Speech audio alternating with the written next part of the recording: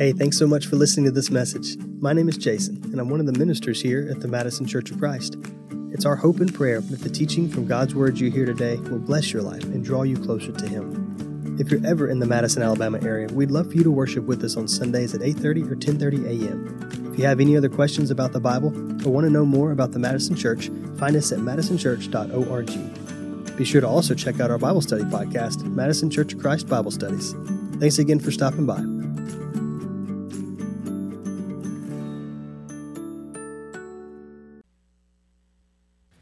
I believe it was 5 years ago that I saw on a post on Sonny Birch's Facebook page a picture, a screenshot of Life 360. And if you have a teen or if you have kids and they've got cell phones, Life 360 is a great way to just sort of know where they are, what they're up to, what location. If they lose their phone, it's a good way to find it. If you're just trying to find them, they're usually attached to that phone, and so you can look them up. And I'll never forget, as I saw that post that Sonny put out there, that it was a screenshot of Mimi coming back from Harding. And I think maybe she was 15 or 20 minutes out or something like that, and Sonny posted it, just a picture, and said, "This makes me so happy." And I know exactly what you're talking about. And I remember it touching me then. And then about a year later, Kinsey went off to college, to Freed-Hardman. And I remember that first time that she was coming home, and we anticipated her arrival, and we were excited. We had not seen her for a while. Because of COVID going on, they kind of kept everybody isolated and didn't really want them to come back home too much because they didn't want them to pick up something and bring it back. And so we just hadn't seen her very much. And she was on her way home, and man, I pulled up Life 360 and saw it. She was about 15 or 20 minutes out, and I thought, oh, this is great. So I go, and I'm out in the driveway waiting for her to come home. And if you haven't had a child come home from college yet, you don't know what that's like. But just seeing them, you miss them. You just want to be with them so badly. She shows up. She drives into the driveway, and I'm out there going, "Hey!" And she jumps out of her car, starts running, and she says, "Bathroom first." And she runs right past me. And I hate to call her out for that, but that has happened literally every single time she's come home. So ruined that big, homecoming every single time. And so that's great when they come back home, but sometimes you get a chance to go see them in their environment, and that's really fun. When you show up at Freed-Hardman or Harding or go to Alabama or some of the other schools, and you just see them in their environment doing the things that they're doing, or in their surroundings with their friends. It's kind of a blessing to just get to know those things and to see them. And so this past week, I got an opportunity to go and see Gage at Faulkner, and that was awesome. Andrew and myself and Jason were offered an opportunity to come and speak to the Bible majors there at Faulkner about how to work together on a team of ministers, how we work together and how we support each other, but also what roles we play and those kinds of things, and how we stay in our own lanes, all that. And it's good. So I was excited about that. And I just remembered that during Thanksgiving, Gage had mentioned that he was playing intramurals and that he was playing volleyball, and that the Wednesday night of the next week, they were going to have like the semifinals and then the finals, the championship game of this intramural volleyball. And I was like, "You play volleyball?" That was news to me, but he did. And so he says, "Yeah, I'm not bad." So I thought, well, it would be awesome if I could just take a half a day and go up a little bit early, get a place to stay, and then go and surprise him. I'll go to church. I'll catch him at church. And then we'll go over to multiplex, and I'll watch him play some volleyball. Well, so I get there, and I'm excited. Y'all, that journey was just short. I was so excited about getting there. The anticipation of seeing him face to face and just, surprising him, and that reaction, I just couldn't wait for all those things. And I get there, and I go to church, and I'm looking around, and that sucker wasn't at church. Now, you're not supposed to call out your kids, right? Well, it turns out he wasn't at that church. He was at Dalraida because university's campus group and Dalraida's had gotten together to do a merged Bible class at Dalraida that night. So I missed on that one. But it was interesting that I got news from everybody that that's where he was and that I would see him over there. I said, "Don't tell him that, the people that I talked to, don't let him know that you saw me." So I lingered around. I visited with some people at university. I hadn't seen them in a long time. And so I, find my way about 8:15, because, in college, they don't start intramural sports till like 10 o'clock at night or something like that. And so I wander over to the multiplex, and sure enough, I walk in there. He's got on his little club jersey. He's over there, bumping, setting, spiking. He's doing all these things. And I look over, and I just stand there, and I'm just like, I'm just kind of eyeballing him. And finally, he catches a glimpse of me. And he's like, Dad. He drops everything and runs over to me and gives me this greatest hug. And y'all, Gage is a good hugger. So he gave me a good one. He's like, oh, man, I didn't expect to see you tonight. I said, yeah, man, I wanted to come and support you, watch your game, and just to see you. It was just so exciting to come. And so I'm like, I really want to take a picture of this moment because it was so good. I got all the reaction, all the joy that I wanted out of it. And I'm like, let's take a picture, man. So I grabbed my phone. And what this is what happens to every one of us who are older who have teens that are familiar with their phones, right? I turn it around and I'm about to snap the picture. He's like, Dad, if you'll just push. So that's his finger over the top, if you can see it, where he's trying to show me what I need to be doing instead of just letting me do it. I actually did get the picture without his help. Thank you very much. But I said, man, look what you did. And I made him take another one. So there it is. And that, I don't know if that's any better. I mean, I feel like a big weirdo after that, but I don't know what that grin is. But anyway, I wanted to capture that moment. And it was interesting to me how excited I got about that journey, about the face-to-face with him, getting to see him, getting to experience that relationship, the joy of it, the hug, the embrace, the reciprocal nature of it. And it just helped me think about what we're studying. Andrew mentioned that we're starting a new sermon series today, and it's called We Bring Our Gifts. And this is a time of year where a lot of people are talking about Jesus and his birth, and I think that's wonderful, actually. I think it's great that people are talking about it. And while we know the Bible doesn't tell us to celebrate Jesus' birthday anywhere that I'm aware of, and it doesn't tell us to honor that as, some kind of way to really, honor it in the way that we see the world doing, but I still think it's an open door and an opportunity for us to talk to other people about Jesus. And I think when we have these windows and these opportunities, we need to step through them and engage people and talk to them about what Jesus means to us. And so we're not going to start with his birth. We're actually going to move a little bit further than that. We're going to go to Matthew chapter 2. So if you want to turn your Bibles there, we're going to go to Matthew chapter 2.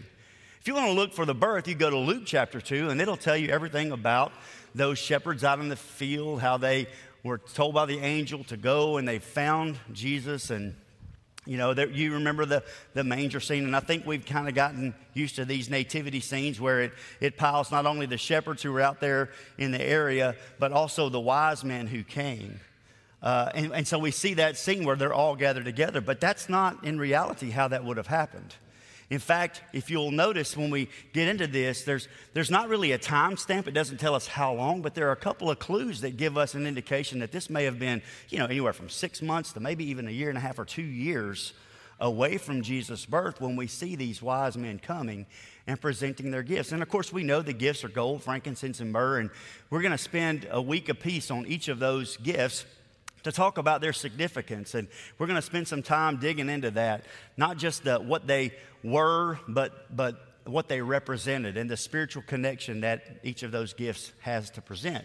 And so we're going to talk about those things, but you'll notice here we're kind of fast forwarding a little bit. So in Matthew chapter 2, it says this: Now after Jesus was born in Bethlehem of Judea, in the days of Herod the king, behold, wise men from the east came to Jerusalem, saying, Where is he who has been born King of the Jews? For we saw his star when it arose and have come to worship him. Now, if you just stay in the text, and by the way, I think most of the time the Bible, if we'll stay in the text and we'll kind of dig a little deeper, we'll begin to find some context clues to help us know a little bit more about this situation. But if you just look at this and casually read it, you're going to see first these men that came from the east, somewhere off into the east. Doesn't really specify where necessarily, although, when you look in biblical times and it talks about the east, it's really kind of talking about the Mesopotamia area, and we kind of know that. But they were wise men, and what does that mean? The word is magi. We'll get into that in just a few moments about what that really means, but it's one word that means two things here: a wise person, a wise man, someone who is articulate and educated and trained and those kinds of things. But we look at this, they're wise. And it says they saw his star. So these are people that we can assume were watching the skies for different things. I mean, we can assume that maybe they studied the stars and saw patterns and those kinds of things. And then we have come to worship him. So the idea that they're out far in the far east, okay, that they would come, give some indication that they had something inside of them that trusted, believed that there was a reason for them to move to this place. That's something for us to grab a hold of right away, isn't it? That they were so moved by whatever they saw in the sky that it compelled them to come this direction. Okay, so that's the scene that we find ourselves in. So who are these magi? Well, wise men from the east. The term magi itself is vague, and it usually describes astronomers or wise men or enchanters. And they could be in multiple locations. There's lots of places that it could be. The gifts that they brought really give us a hint that it could have been in the Arabian area, like that Arabian Peninsula, maybe all the way from Egypt all the way up into Mesopotamia. There were these trade routes by Nabateans, and we'll talk a little bit about them in just a moment as well, that would bring these specific things they were very localized in this peninsula, the gold, the frankincense, and the myrrh. So those gifts alone give us a little bit of clue about where this could have been. And then their interest in stars really points to Persia because they kind of had that study, kind of developing and growing. And so we can look at that and see a few things that might help us a little bit. There are lots of people who have theories out there, and I read several articles. Andrew had actually passed one or two my direction as we were kind of studying this together. And, one of the things that I saw was that people keep quoting this guy, this Dwight Longenecker. I think that's right, Longenecker. And I'm not promoting this book. So it's only up here to let you know that there are people that are out there that are studying this, just maybe even from the scientific perspective. Not that they're anti-faith, but that they are looking into these details and trying to find some way to explain exactly what's going on, whether it be a phenomena of the stars in the sky and planets moving together in sequence, whether it's where these gifts came from, who they were supposedly for. And so like one of the things that we hear about is Nabateans is like this group of people who were merchants, and they would take these things, these very special gifts of gold, frankincense, and myrrh, and they were plenteous in this area. And they had this, really, I guess, monopoly on this. And so they were bringing these goods back and forth, and they kind of serviced that whole area with these very expensive gifts. But there's also a connection, and you'll see this in the scriptures, where a king Aretas, which is a king of Patras, he actually had a connection with Herod, in that his daughter married Herod's son. And so there's some suspicion. This guy at least proposes and suggests that these gifts came directly from Aretas that were pushed over there. And so there's more to explore there. But what I try to do whenever I see these kinds of things is they're really good when we can find some things that kind of coincide and are consistent with Scripture. But there are some things in there that are a little bit of a problem. I don't know that if Aretas knew who Herod was, Herod being a really, really paranoid king, a guy who was not very well loved. He was very feared. He was a guy who was called Herod the Great because he did a lot of building, a lot of construction, and he helped even build part of the temple. He was a guy who was very well accomplished, but it came on the backs of the people there with oppressive taxes and those kinds of things. And he was suspicious of anybody who questioned his authority. And so it's said that 2 of his oldest boys were killed by him because he didn't want anyone to threaten his throne. So the idea that this guy would come and present a gift to the king of the Jews, when Herod is the king of the Jews, this would be, something that would cause him to go kind of crazy. So if Aretas knew him very well and had a relationship, it might be that while he's presenting these gifts, it would not be received in the same way, or may not be received very appreciatively. In fact, we know that it's not appreciated because of what we see in Herod immediately following this. So I guess what I'm saying is there's all kinds of theories out there and all kinds of things that we can explore. But, one of the things that we want to really do is take the scriptures and pair those up with these things, see how they maybe help and support and maybe provide other thoughts. But ultimately, the Bible is its best commentary in helping us kind of see the consistency of the scriptures and what God is actually doing. So a lot of things out there. Again, that's a book out there if you wanted to explore that. And I have not read it. I just have read several articles that pointed back to it.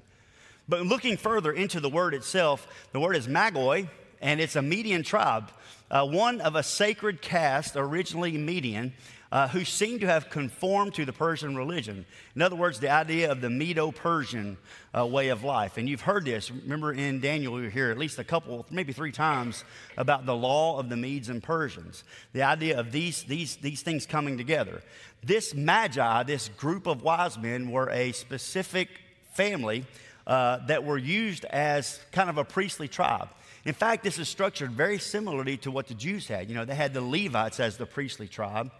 And this was kind of a family, a group of families that had these descendants, and each one of them were trained in all of these different educational disciplines, okay? So it would be astronomy, astrology, it would be agriculture, it would be medicine, alchemy, philosophy, and religion, a lot of different things. They were very well balanced. So it'd be like, you know, our common day PhDs that have like these multiple disciplines, all right?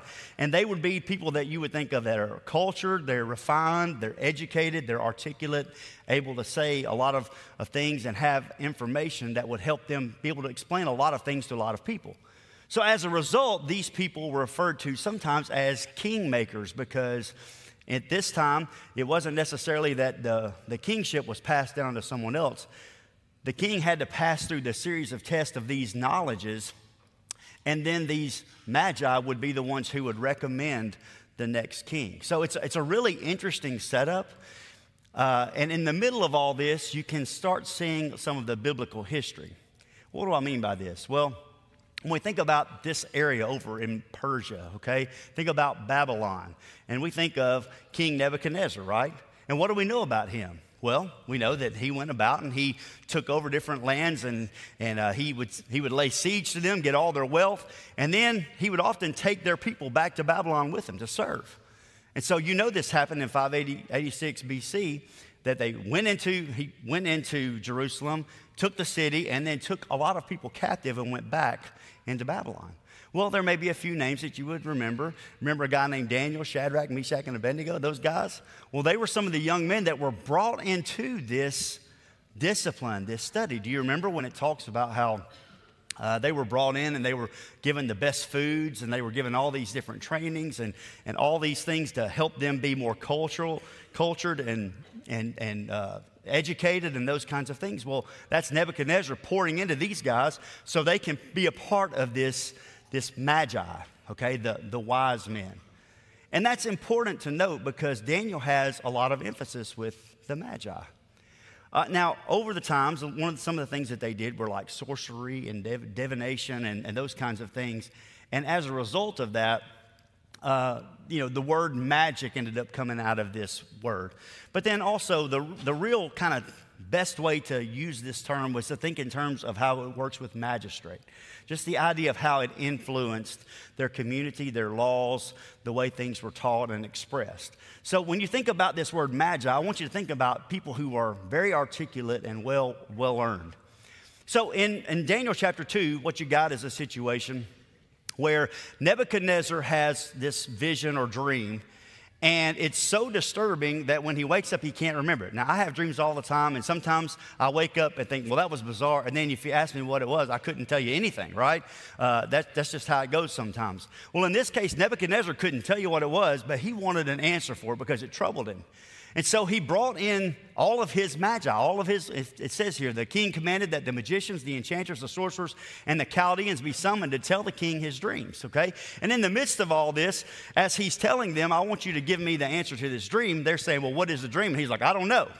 I want you to tell me what the dream was, and then I want you to interpret it. And so they're like, well, hey, there's no way we can do this. There's no man on earth that can pull this off. What you're asking for is something that cannot be done. This is only going to be done by something of a divine nature, okay? And I'm paraphrasing all this, but that's kind of what's taking place here. And so ultimately what happens is Nebuchadnezzar says, listen, if you can't tell me the dream, if you can't tell me what it means, then I'm wasting my time with you guys and you're all going to be put to death. So in the middle of all this, Daniel, who is a part of this magistrate or this magi, he gets brought in and he says, hey, let's don't do that. Says he went to Arioch, the guy who was supposed to destroy all the wise men, and he went and said to him, don't destroy the wise men of Babylon. Bring me in before the king, and I will show the king the interpretation. So Daniel is actually stepping forward to kind of bail these people out. They're not going to be able to do it. They're going to be put to death. He steps in as a way to save them and to provide that interpretation. And what he says to the king is, hey, no wise men, enchanters, magicians, or astrologers can show to the king the mystery that the king has asked. But there is a God in heaven who reveals mysteries, and he has made known to King Nebuchadnezzar what will be in the latter days. Catch this. He is diverting all of this away from all that learning and education and turning it more to a faith in God, that God is the one who can reveal those mysteries. So what you see is Daniel grabs Shadrach, Meshach, and Abednego, and he says, hey, let's pray to God. Let's ask him for that wisdom. Let's get from him what we need to know so I can share this with the king so we can spare the lives of all these people. And so the king, Daniel comes in and he gives him the vision. God gives it to him in a dream. He comes in and he reveals that to Nebuchadnezzar. And Nebuchadnezzar, in his appreciation, says, truly, your God is the God of gods and the Lord of kings and a revealer of mysteries, for you have been able to reveal this mystery. And so then the king gave Daniel, and this is important, high honors, many great gifts, and made him ruler over the whole province of Babylon, and catch especially where his attention would be, and the chief prefect over all the wise men of Babylon. Well, what do you think those guys felt about Daniel? You know, we know that some had problems with him, right? We know that there were people who were trying to trap him and those kinds of things. But what we know is he was so well loved and appreciated by most of these people that he'd saved their lives. They owed him their lives to some regard. And now he is over all the wise men of Babylon. That's an amazing thing. So I'm going to fast forward a little bit to Daniel chapter 9, and I don't want to get too into the weeds here. But in Daniel chapter 9, Daniel is there in Babylon looking forward to going back home. He just wants to be back in Jerusalem, and he's kind of demanding that God give him an answer. He's praying to him earnestly, asking for a little clarity on how this is going to last. And so what happens is Gabriel comes to him in a vision, and he talks to him about the thing that he's asking about.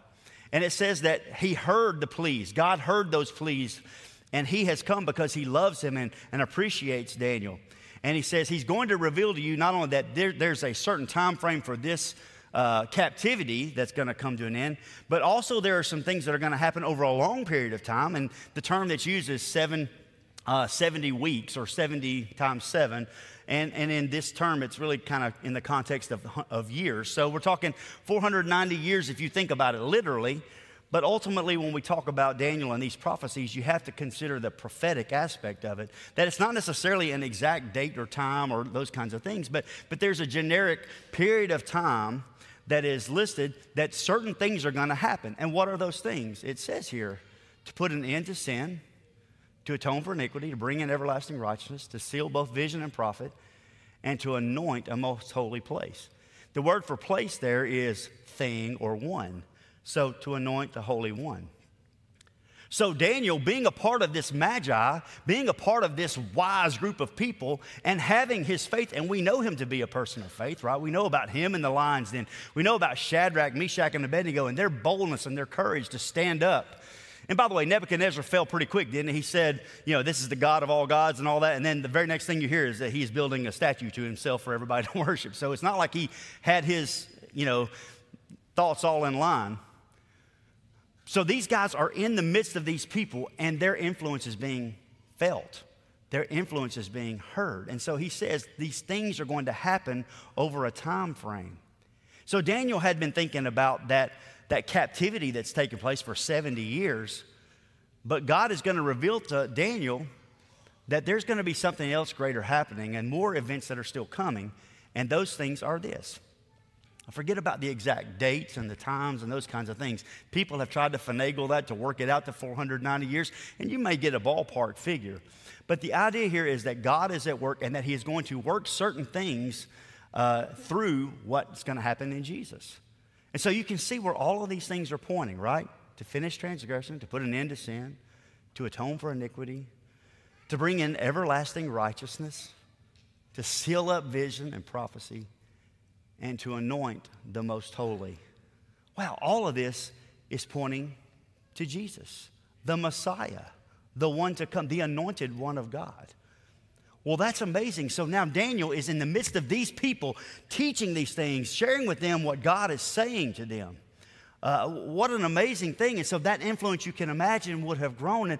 And even 150 years prior to that, there would have been other prophecies that Daniel would have heard about, that he would have listened to. The prophet Isaiah, where it says down here at the bottom, that Gentiles will come to your light and the kings to the brightness of your rising. In the context of what we're talking about, that star, that brightness that was the representation of Jesus and God's presence with them.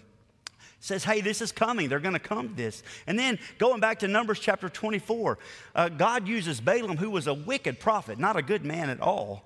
But God uses him to make these expressions to bring us to this, where it says, I see him, but not now. I behold him, but not near. A star shall come out of Jacob, and a scepter shall rise out of Israel. These are all prophecies about the coming Messiah. So when you think about that, and they're thinking about this light, they're thinking about this star, and they're studying the stars all the time, and they're watching these patterns all the time, and then some kind of anomaly happens, whether it's a star, whether planets line up in a certain way that brighten up the sky, or whether it is God's presence completely taking them where they need to go. They see this and they act on it. Well, where did they come from? If they came from Babylon, and in that area, you're talking anywhere from 750 to like 900 miles that these folks would have traveled. Well, let's be reasonable here. If you're carrying animals and everything, all your supplies, and you're going on this long journey, then you're talking about maybe making 3 miles an hour. And it's said that typically a day's travel was about 8 hours of travel. I don't know if it was all at night so they could see that light, or if the light was so bright that it shined through the day. I don't know. But let's just say that they were able to go for those 8 hours a day. You're talking maybe 35 or 40-day journey that these folks would have gone on. Now, there's a question I feel like maybe we need to ask. As we consider this, and they have come, they've seen his star, and they come to worship him, where does our faith and where does our priority take us? I mean, these people, not having been, in the Jewish community, but having this influence, recognize enough of what's going on that this is a promise being fulfilled of something great, are so moved by that they act. And I hear people all the time saying, I am seeking after Jesus. I am living my life for God. I want to follow him, and I'm trying to do the right things. And I want to say, well, where are you getting all your information? How is it that you are seeking Jesus? What can we tell by watching your priorities and watching how your faith moves you to see that you are moving in this direction, that you are growing in your relationship with God? That's an important question for all of us to answer. Where does my faith and my priority take me? So Herod, when he hears about this, and they've dropped this, we're here to see the one who was born king of the Jews, not the one who will become king of the Jews, but the one who was born king of the Jews. It says he was troubled. Now, the word for this is agitated, okay? So think about a washing machine, shaking it up. As you look deeper into this word, there's the idea of like there's a battle going on inside, like literally a restlessness, like an anxiety, a frustration. I can only compare it to what I experienced last night in the Bama game, okay? Like I'm sitting there, and typically I'm sitting in a chair, and I may slap my arm on my chair and go, oh, come on, man. But for whatever reason, last night Saban was not dialed into my microphone, and he wasn't calling the plays that I asked him to call, clearly. And so I don't know what happened. I normally don't get all worked up, but all of a sudden, man, I'm like up pacing the floor like I'm, and like, come on. And by the way, I don't know what this does. Like if you do this enough, I don't know that changes anything in the game, but I was doing that, and you're going, Brandon, why are you getting so exercised about a game? Hey, you all do too. You know you do it as well. Point I'm making is that kind of agitation inside creates this conflict inside, and he's having a hard time, and he's restless, and he's nervous, and he's worried, and he's anxious. And so what he does is he brings everybody together. He assembles the chief priests and the scribes, people who are experts in the law. Okay, tell me exactly where this Christ was supposed to be born. Now, isn't this interesting?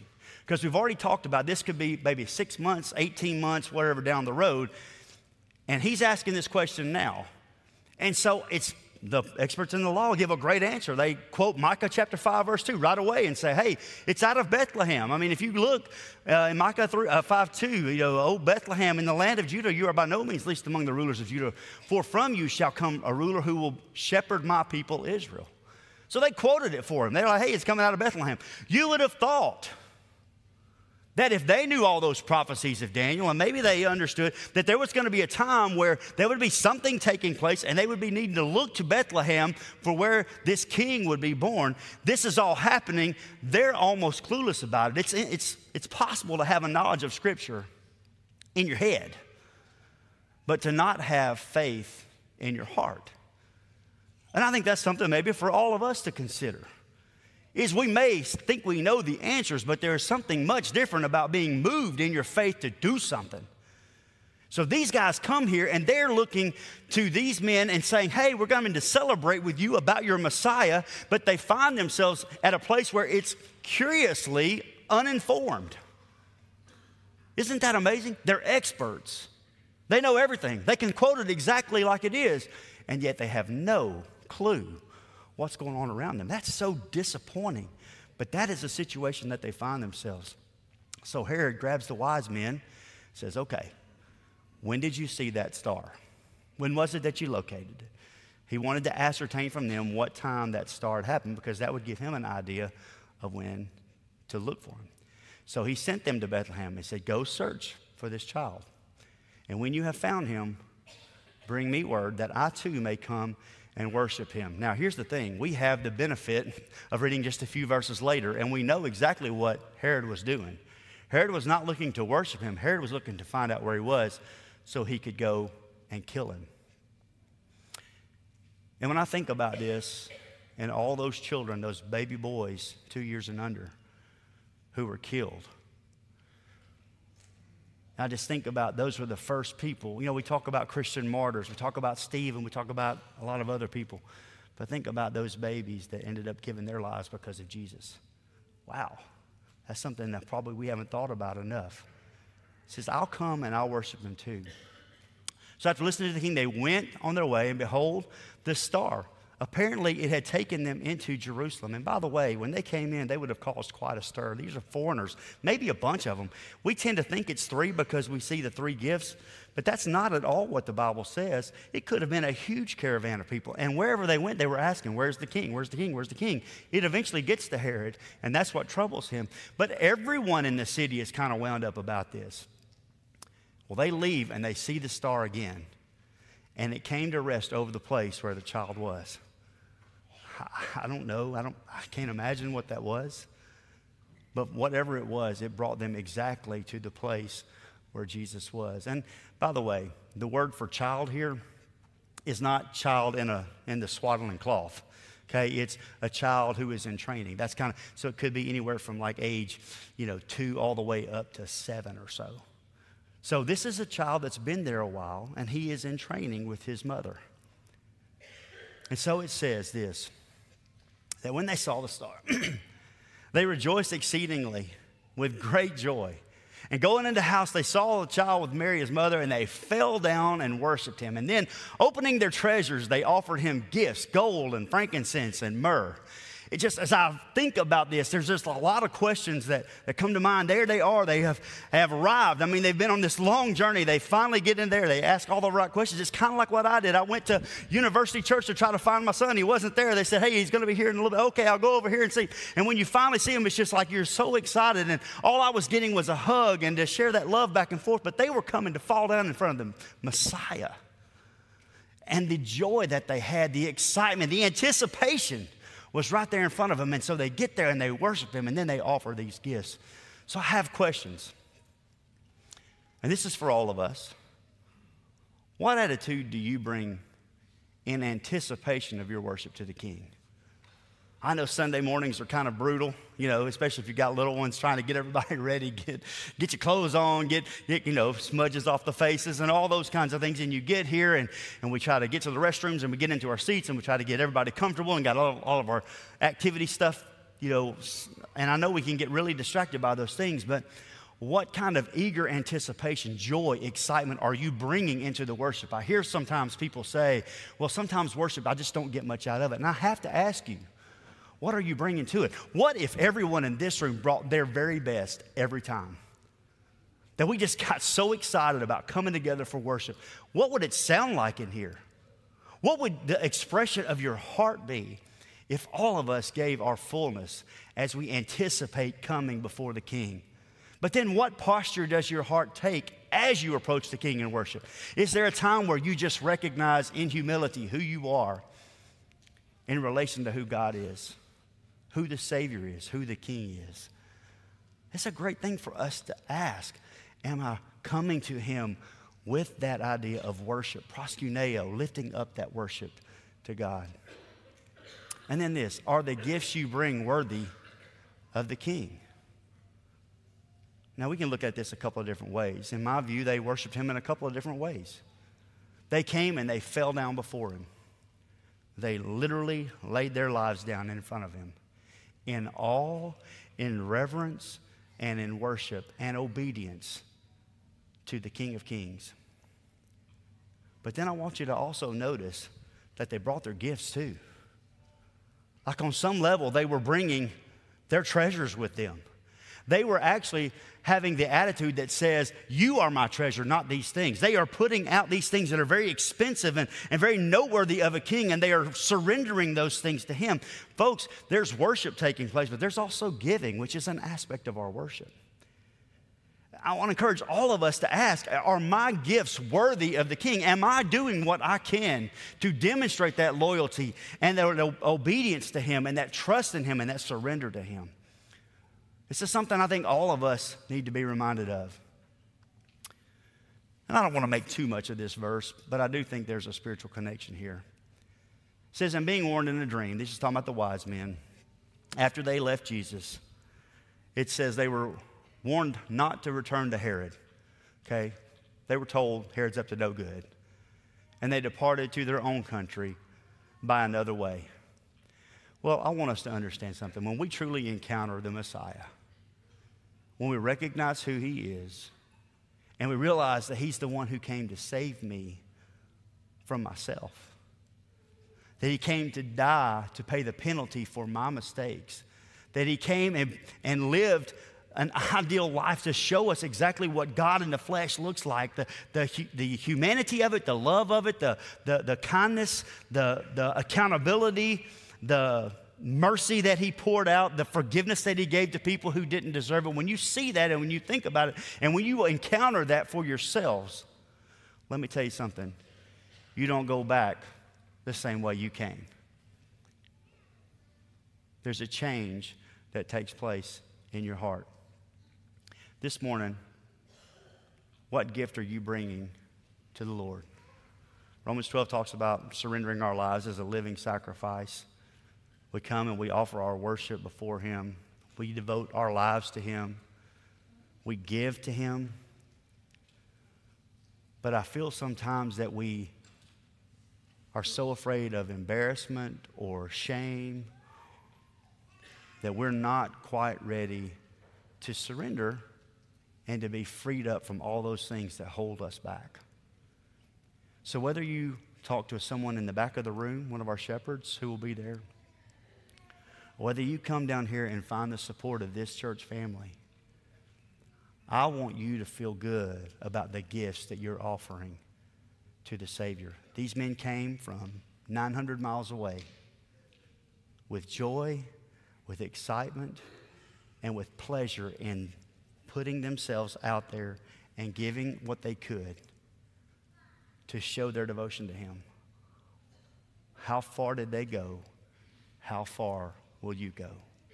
If you have a need this morning, please come while we stand and sing.